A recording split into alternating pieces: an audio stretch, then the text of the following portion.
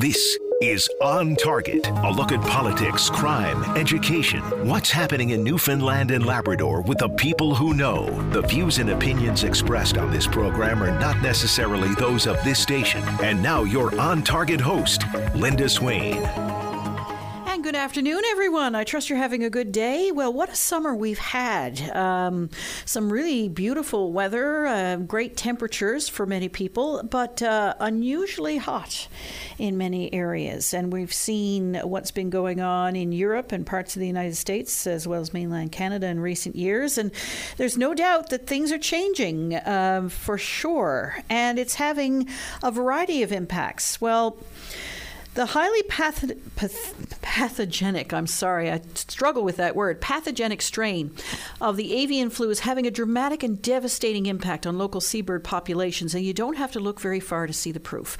And this summer is indicative of that. A lot of people getting out around and strolling the beaches and going out in boat, and I myself have noticed dead gulls, kittiwakes, gannets on beaches all along the east coast here on the Avalon Peninsula. Well, warnings of a highly pathogenic form of bird flu in the metro region started circulating over the winter. What does this all mean for the local seabird population, which is already facing a variety of stresses, and we've seen some of those in recent years?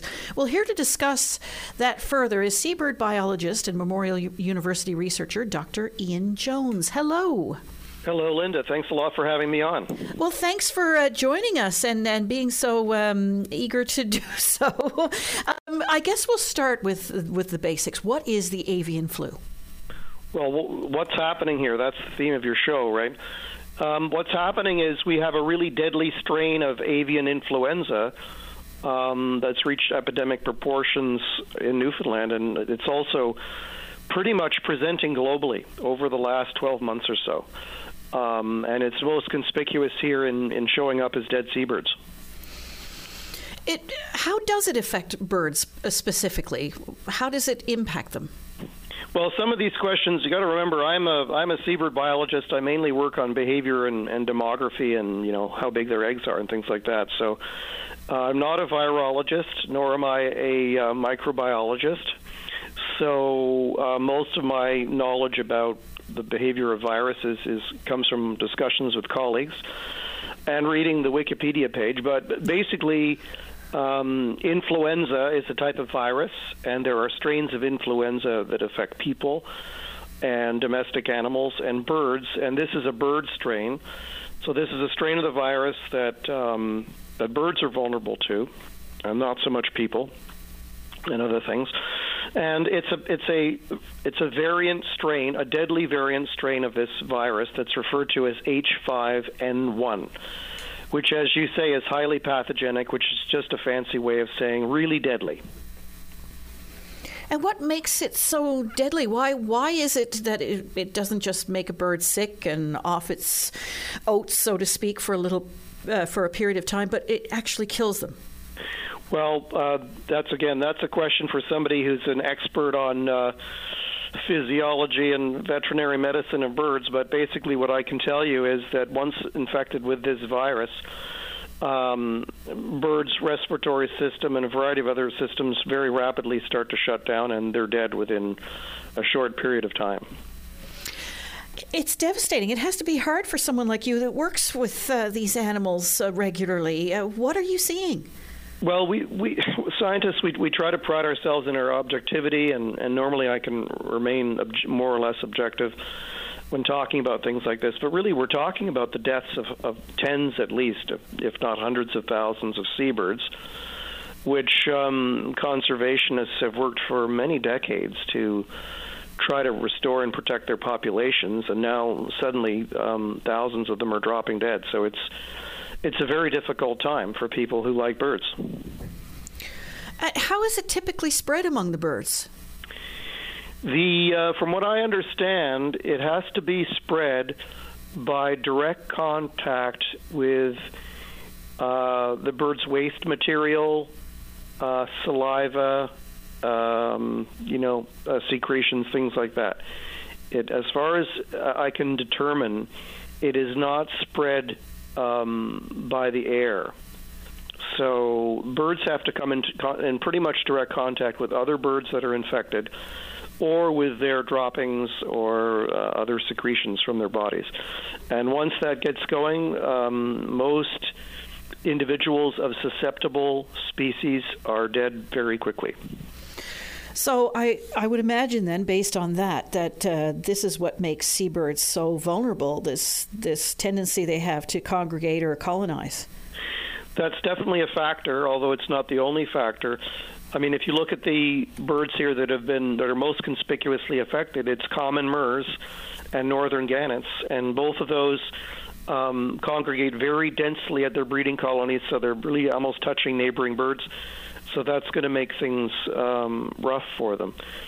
On the other hand, there's other species that seem to come in contact with the same virus and don't suffer ill effects. So, for example, in comparison, around St. John's, ducks that have been sampled around local duck ponds, apparently many or most of them have come into contact with the virus but have suffered no ill effects.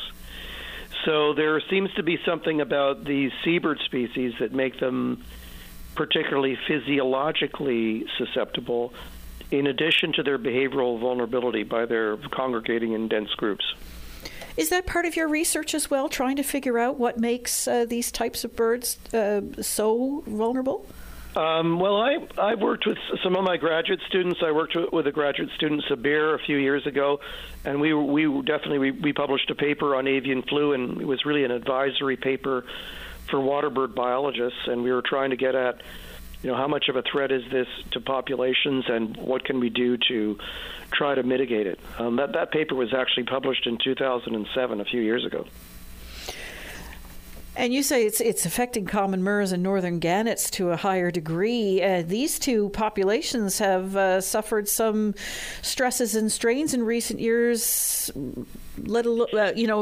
aside from avian flu. Yeah, common murre, it's one of our most abundant seabirds. We had, more than 1 million of them. But it's a species that it feeds on capelin, so it's vulnerable to changes in its food supply. It gets drowned in commercial gill nets by the thousands. And there's various climate change and other factors that are affecting this bird. So this deadly flu thing is yet another kind of dire threat to that bird. As far as gannets are concerned, gannets have been doing spectacularly well for many decades. So their populations have been steadily increasing, the size of their colonies increasing. There's been some setbacks in which, due to temporary failures of food supply, colony sites were temporarily abandoned by the adults. But you have to remember the life history of these seabirds is very much focused on adult survival. So they can afford to have breeding failures regularly or once in a while. But because the adults essentially live forever, their populations can be maintained. And that's unfortunately what makes the flu here particularly of concern for seabird populations, because it is killing adults that cannot be replaced easily due to the population characteristics of the birds. And when these seabirds nest, do they have typically one offspring, 5 offspring? Yeah, that's the thing. A good comparison is really, if you consider the mallard duck, American hunters kill about 3 million mallard ducks a year. But it's totally sustainable. There's just as many mallards alive in the next year. And that's because mallard ducks have a lot of offspring. They lay a lot of eggs, and they also breed at a very young age. They're very much able to replace members of the population that die by hunting or whatever. By comparison, our seabird species, they have a clutch size generally of 1 egg. There's a few species that have a clutch size of 2. But murres and gannets have a clutch size of 1 egg. They don't breed successfully until they're 5 or so or more years old. And their breeding success depends on long-term pair bonds between very old adults. So you can see where this is going in relation to a deadly flu epidemic that's killing a substantial proportion of the adult population. These birds are not going to be replaced anytime soon.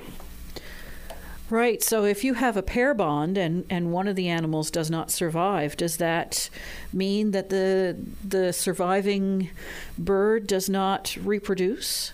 Well, absolutely. If you look, those birds you mentioned that you're seeing dead on beaches, those are adult birds, probably breeding birds, and it means somewhere else, if you see a dead bird on a beach, somewhere else is its mate that is widowed or perhaps ill and dying itself. But even if its mate survived, then that mate has to find a new partner, and that's not a simple process. It doesn't happen instantly. So you can see there's a direct effect of the mortality, but there's also a social effect on complete disruption of breeding pairs of these birds at these sites.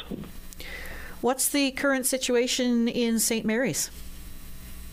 Well, I haven't been down there, but from what I've seen, it's just scenes of devastation. So lots of birds dying, and then where onshore winds are coming onto beaches, like at the big beach at Point Lance, they're finding hundreds of dead murres and gannets.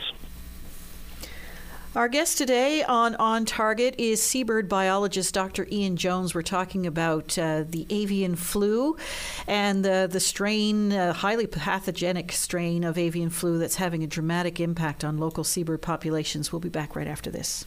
Join us for On Target, 1 hour in which Linda Swain examines topics that mean the most to you. On Target, weekday afternoons at 1 on your VOCM. And we're back. My guest today on Target is Dr. Ian Jones, a local seabird biologist with Memorial University. And Dr. Jones, how widespread is the extent of the virus locally? When you say locally, do you mean on the island of Newfoundland? I mean in Newfoundland and Labrador, yeah. I think we can speculate that it's pretty well everywhere on the island of Newfoundland, and it's probably making its way into Labrador right now. Can it spread to other bird populations? I noticed when I was out and about that there were some shorebirds poking around on the beaches where the gull carcasses had washed up, and I was thinking about crows and birds of prey and those kinds of things. Can it spread to other birds? It certainly theoretically can, and I, just in my own being about town in the spring in May, I found 2 dead cedar waxwings, which is an interesting bird, and a number of dead crows, and I was wondering, whether they might have been victims of this highly pathogenic flu. So it certainly can affect other species. We have a wide variety of different bird species, and they differ in their susceptibility to death by the virus, and so that's why we're seeing so many dead seabirds is they are both. We have a lot of seabirds, or we had a lot of seabirds, and they're susceptible to the virus. The other thing is a lot of small woodland birds and things like that, if they did die, would we expect to be finding them? Probably not. Whereas on the beach at Point Lance near Cape St. Mary's, seabirds drifting in dead are going to be very conspicuous and easily countable. So there's really a lot of unknowns here as to what's going on. So the big question is, how did it get here? Yeah, there's been 2 papers published earlier this year in the 2 top scientific journals in the world. The journal Nature, published in, I think, July, and there was one published in Science earlier in the year. And they both speculated that the virus got to North America via migratory birds, which is, up until now, we didn't really have a lot of evidence, or we didn't really have any evidence of transatlantic transport of the virus by flu. The evidence for this is pretty speculative. Basically, suddenly the highly pathogenic variant showed up in St. John's. So we're kind of internationally famous now. It showed up in December 2021. And that was really its sort of entry discovery point in North America, and then subsequently in the past 9 months it's spread widely. And the suggestion is that migratory birds, some of which crossed the Atlantic, brought it in, infected birds in this area, other birds got infected, and it was transported by other migratory birds. However, many scientists still believe that it's really industrial poultry farming that's largely to blame for the origin and the spread of the virus. So this is, I don't think this is a completely known phenomenon. I don't think we totally understand it. I find the transport by migratory birds across the Atlantic believable because we birders who are always looking at the weather experienced an incredible windstorm in October of 2021. Really just very strong, stormy, gale force transatlantic winds going on for a week. And then after that, there were records all over the Northeast here of unusual birds, like in particular barnacle geese, a rare type of goose that basically you never see in North America. But all of a sudden, in December 2021 to spring 2022, a lot of these were around. And this particular bird, the barnacle goose, had been subjected to highly pathogenic flu outbreaks in Scotland, where subsequently a good proportion of the wintering population of this bird has died in Scotland. But some of them definitely got blown across to North America last fall. So it's speculation, but the idea is it got transported here by these vagrants. Is it possible it could be a little bit of both? Because we did have it identified at a couple of local farms or hobby farms, whatever you want to call them. Is it possible that it came here through poultry brought in, or that the wild population infected the domestic ones? Yeah, it's very much possible. And if you look at the pattern, so it shows up here in St. John's in December 2021, but then within a few months, during the middle of wintertime, it's showing up all across central parts of Canada, reaching even to Saskatchewan, at a time of year when, frankly, there isn't bird migration in that direction.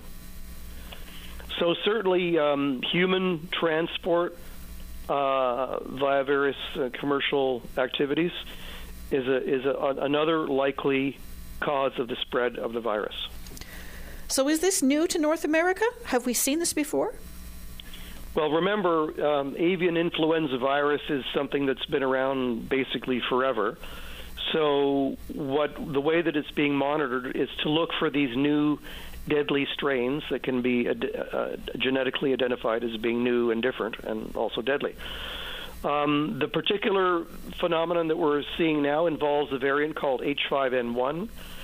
And this appears to have first evolved in commercial operations in Asia, in China, at a goose production facility, commercial, in around 1996.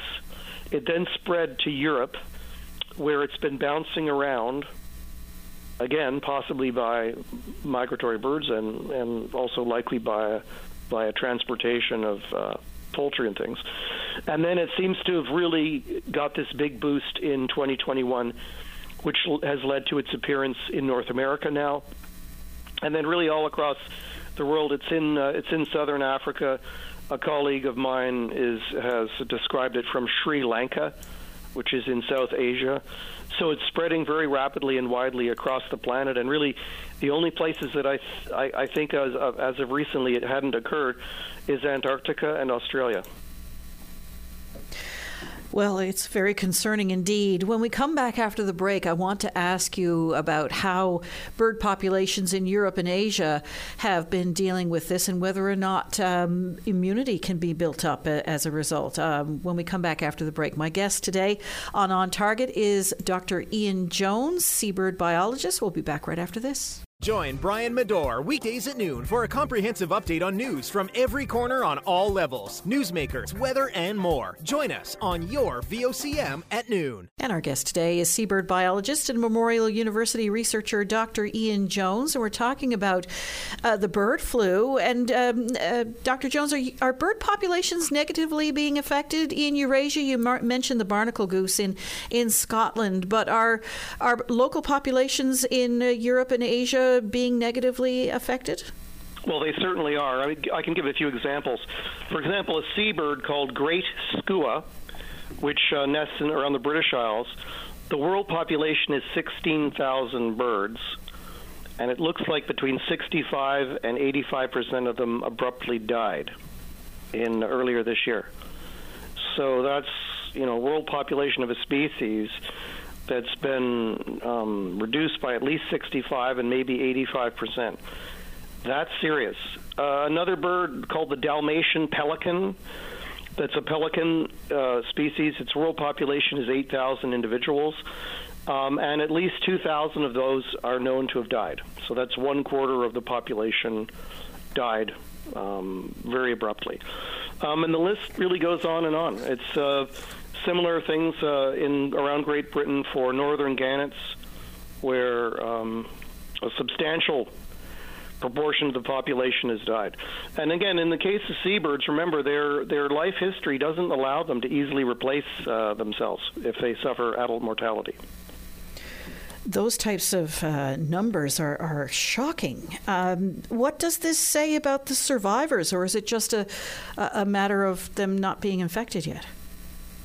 Well, that's the big question. I mean, this is a major chip that's been taken out of many birds' populations over a short period of time. And the question is the virus just going to disappear suddenly, or is it going to come back and take another chip out of these birds? Because remember, these birds have very low reproductive rate. They're not really able to rapidly evolve through evolutionary processes. They're not able to rapidly evolve resistance. They just can't. They're unable to replace themselves that rapidly with new individuals that are resistant. So it could be really a horrific situation for seabirds. One of the really sad things that I'm contemplating is when this deadly flu does make it to Antarctica. Imagine what it's likely to do to some of these large penguin colonies that are down there. It's horrific and sickening to contemplate what's likely to happen.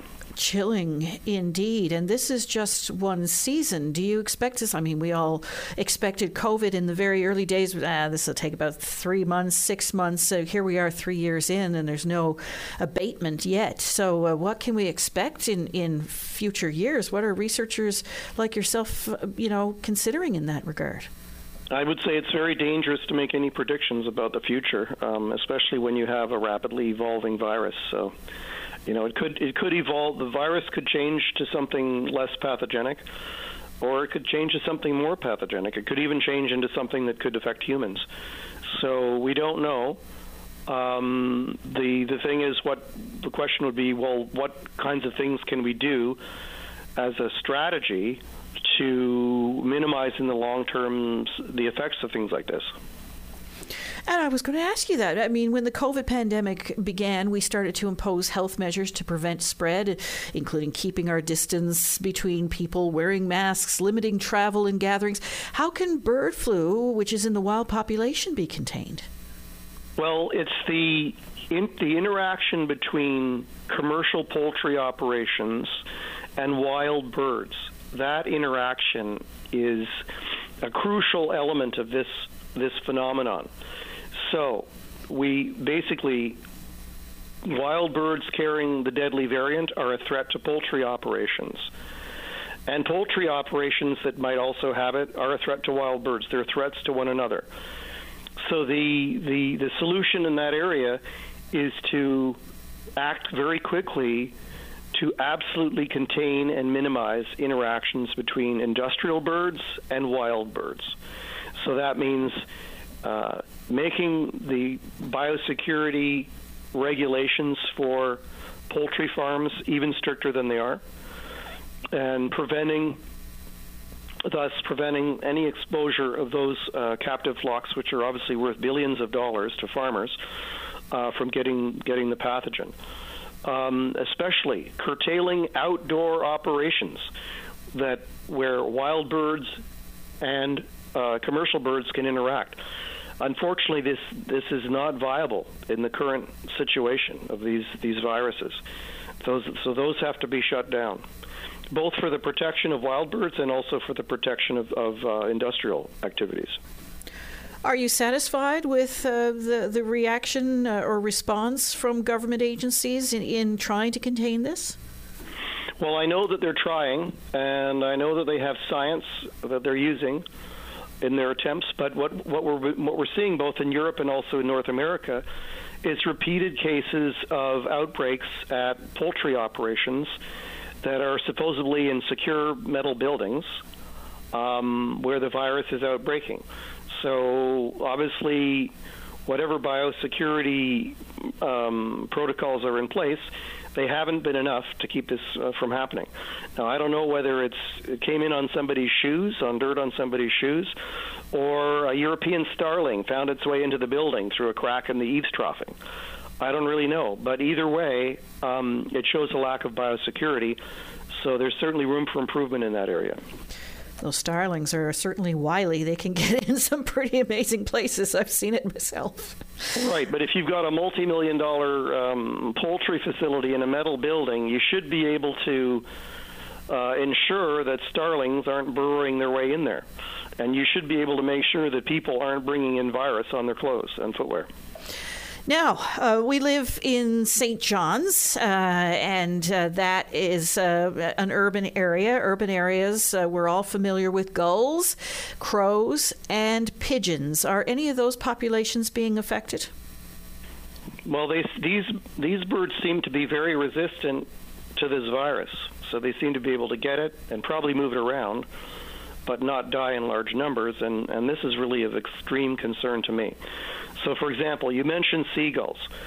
We basically, remember back when this started happening, the government put out messages saying the public, members of the public should take down their backyard bird feeders because these bird feeders were congregating. I had a congregation myself of 2 dark-eyed juncos going to my feeder in my backyard. And the government's line was this bird feeding was a problem in relation to the flu. Well, I sort of agree and I sort of disagree with this. First of all, I don't think backyard bird feeders are the problem.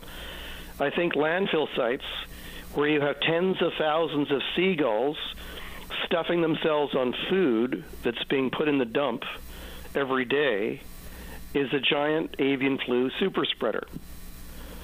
So I wouldn't advise members of the public to take down their feeders, but I would advise governments to tighten up their management, their waste management around landfills, so we don't have these flu super spreader things going on. Well, that's going to take some pretty serious action. Well, the serious action would be covering up the garbage when it's deposited in the dump very promptly, because gulls are not digging up digging the garbage that's been buried. They're eating food that's present in freshly deposited garbage. So you could pretty well 100% eliminate gulls from the dump if you stopped feeding them. When we come back after the break, I want to ask you how this affects your own research and the way that you conduct it. When we come back after the break, my guest today on Target is seabird biologist and Memorial University researcher Dr. Ian Jones. We'll be back right after this. Weekday mornings from 5:30 to 9. Jumpstart your day with Jerry Lynn Mackey and Ben Murphy. Newsmakers, traffic, weather, and more during your VOCM morning show. My guest today on Target is seabird biologist, Dr. Ian Jones. And Dr. Jones, does this outbreak change the way in which you and your colleagues conduct research? Well, speaking personally, I found this particularly devastating. I don't really want to be appearing to feel sorry for myself, considering the amount of suffering that's going out there in these birds, but it has affected what I do. I've avoided looking at it. I've seen some of the birds washing up around Witless Bay, and it's just very disturbing. I've been going out less in my boat because I don't want to be seeing carcasses at sea. I know some of our colleagues here at the university this is the subject that they work on, so they're busily at work on this. My research mostly now doesn't directly touch on that, so I haven't been out in a hazmat suit picking up carcasses, thank goodness. So what are you currently researching? I'm analyzing some data sets on movement of seabirds using tracking devices, and I'm analyzing some data sets on birds whose characteristics we measured at different colonies to look into survival rates, and patterns of their sizes of their ornamentation, things like that. Anything surprising about their movements in particular? Well, it'll be interesting to see. I mean, the seabird movement is obviously something we would like to quantify more, especially now that patterns of such movement could be involved in transmission diseases. So I think the thing that we're finding generally is you put these high-tech tracking devices on seabirds, and the results are totally mind-boggling. A few years ago, one of my students who was working on a gull in the high Arctic called Sabine's gull had a pair of birds she was working on, and she put tracking devices on these pair members to see where they go in the wintertime. And one member of the pair wintered off South Africa, so off Namibia and South Africa in the southernmost part of the Atlantic Ocean, whereas its mate migrated into the Pacific Ocean and wintered off Peru and the west coast of South America. So that's the kind of mind-boggling, results of really, global connectivity of birds that are moving around, that are being revealed by these tracking studies. That is quite fascinating, especially to know that a pair like that would split off in that kind of way. It's incredible. Yeah, we never expected to see that. Two birds wintering in different hemispheres, getting together during the summer to raise offspring. That was work by my student Shanti Davis a few years ago. Just amazing. So are you picking up any interesting data like that?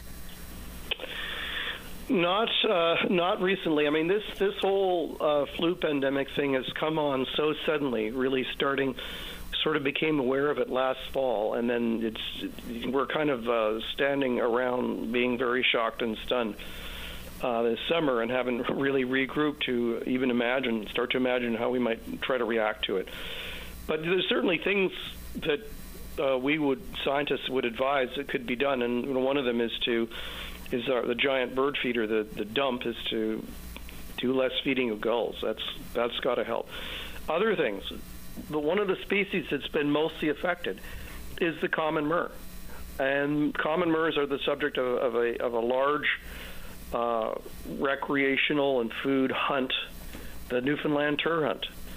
And so you've got to be concerned here about a bird that's a major source of food for that hunt, whose population is in the process of being decimated by a pathogenic disease.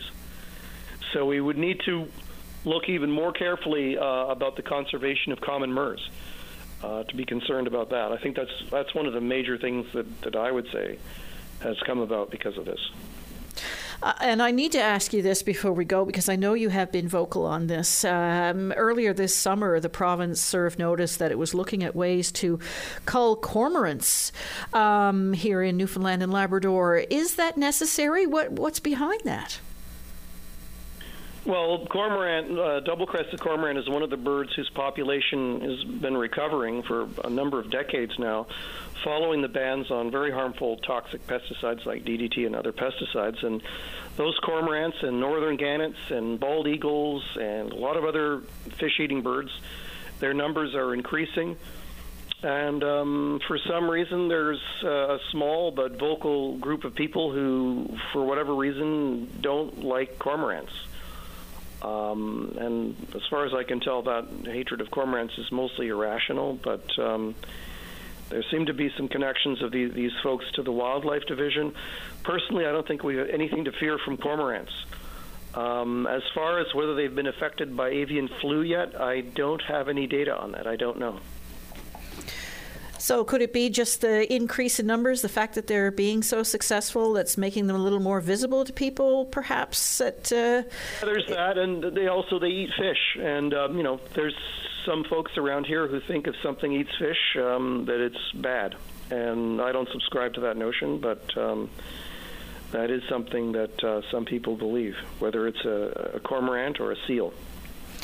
Do you know what kind of an impact now? Has this cull begun, or do you know what the status of that is? I know as of a few weeks ago, the Wildlife Division had a few permit applications to shoot cormorants. And as far as I could tell, several of these applications were turned down. but several of them were allowed, and I don't have any details about where they would have been. But I personally, as a scientist, I can't imagine any justification for such a cull on scientific grounds. And do their colonies, when they develop colonies, do they become a problem? I mean, I've seen what's going on in the Great Lakes, and I know some of the impact that those birds have had on some of the ecosystems there. But is it similar here? Well, we've got hundreds of thousands of puffins and gannets and turs that have colonies on islands around Newfoundland and Labrador, and they do poop on their colony sites, and it does smell like poop. And the amount of poop affects the kind of vegetation that you see there. Cormorants aren't any different from that, and generally we don't consider puffin poop to be a problem. Why cormorant poop would be a problem, I don't know. So with this, the bird flu, and I guess, like you indicated, researchers sort of standing around stunned, wondering what's next. How do you conduct your research? Is your research relevant in some cases, depending on the circumstance? Where do we go from here? I mean, do we just stand by and watch? Is there anything that we can do? I think there's some things we can do. I think seabirds are a group of birds that have more endangered and threatened species than almost any other type of bird in the world. We know what the threats to them are, and these have been pointed out by scientists. And so it really raises an even greater incentive to convince politicians to implement greater protections on seabirds. And I'll just mention a few. Leach's storm petrel, a bird that's in critical declines. It's being killed by light attraction in the offshore and on our coast. It's critical concern about this bird. Common murres and thick-billed murres that are subject to a large hunt that is partly an illegal market hunt. I would say there's never been more concern about conservation of murre species than there is now. Just a lot of focus. Also, gill netting. The coast of our island is strung with gill nets, which drown tens at least of thousands of these seabirds, including turs, every year. Is there some way we can modify our use of this gear so we're not killing so many of these threatened birds? Have these concerns been raised with, government regulators? I certainly have been raising them. I am a scientist, but I'm also an advocate for seabird conservation. And when they ask me, what can we do, I say, well, maybe reduce the number of murres who are drowning in gill nets, if you want to help. Or maybe control lighting around offshore oil facilities so that it doesn't attract and kill thousands of storm petrels. And we see what's going on now, especially on the southern shore with the annual puffin patrol and the petrel patrol, so to speak. But that's changed things as well there. Should people, if they see a bird that is obviously in distress, what should a person do? I would say in the current situation, absolutely do not approach it or touch it, or if it's dead, do not pick it up. Basically, that's a potential health risk to you, and it's of little benefit to the bird. I've been a bit of a skeptic, and it's made me unpopular in some quarters. I've been a bit of a skeptic of the puffin patrol. I think it would be better to get people to turn off the lights that are attracting the puffins in the first place rather than trying to hand them a Band-Aid afterwards when they're pretty much doomed. Dr. Ian Jones, I really appreciate your time and your insight today. Thank you very much. Thanks for having me on, Linda. I'm sorry I didn't have a lot more happy and fun things to say, but it's a dire situation. It's a serious situation. I know myself walking the beaches over the last couple of weeks that it's been front of mind for me, for someone who enjoys being outside in the outdoors, and I know it's front of mind for a lot of bird lovers out there. Thank you very much. You're welcome. Alrighty. Bye-bye. And we'll be back tomorrow. Stay tuned for that. And stay tuned throughout the course of the evening as well. We'll have all the updates on what's going on in Stephenville. Jerry Lynn Mackey out there knocking it out of the park. Thank you very much, everyone.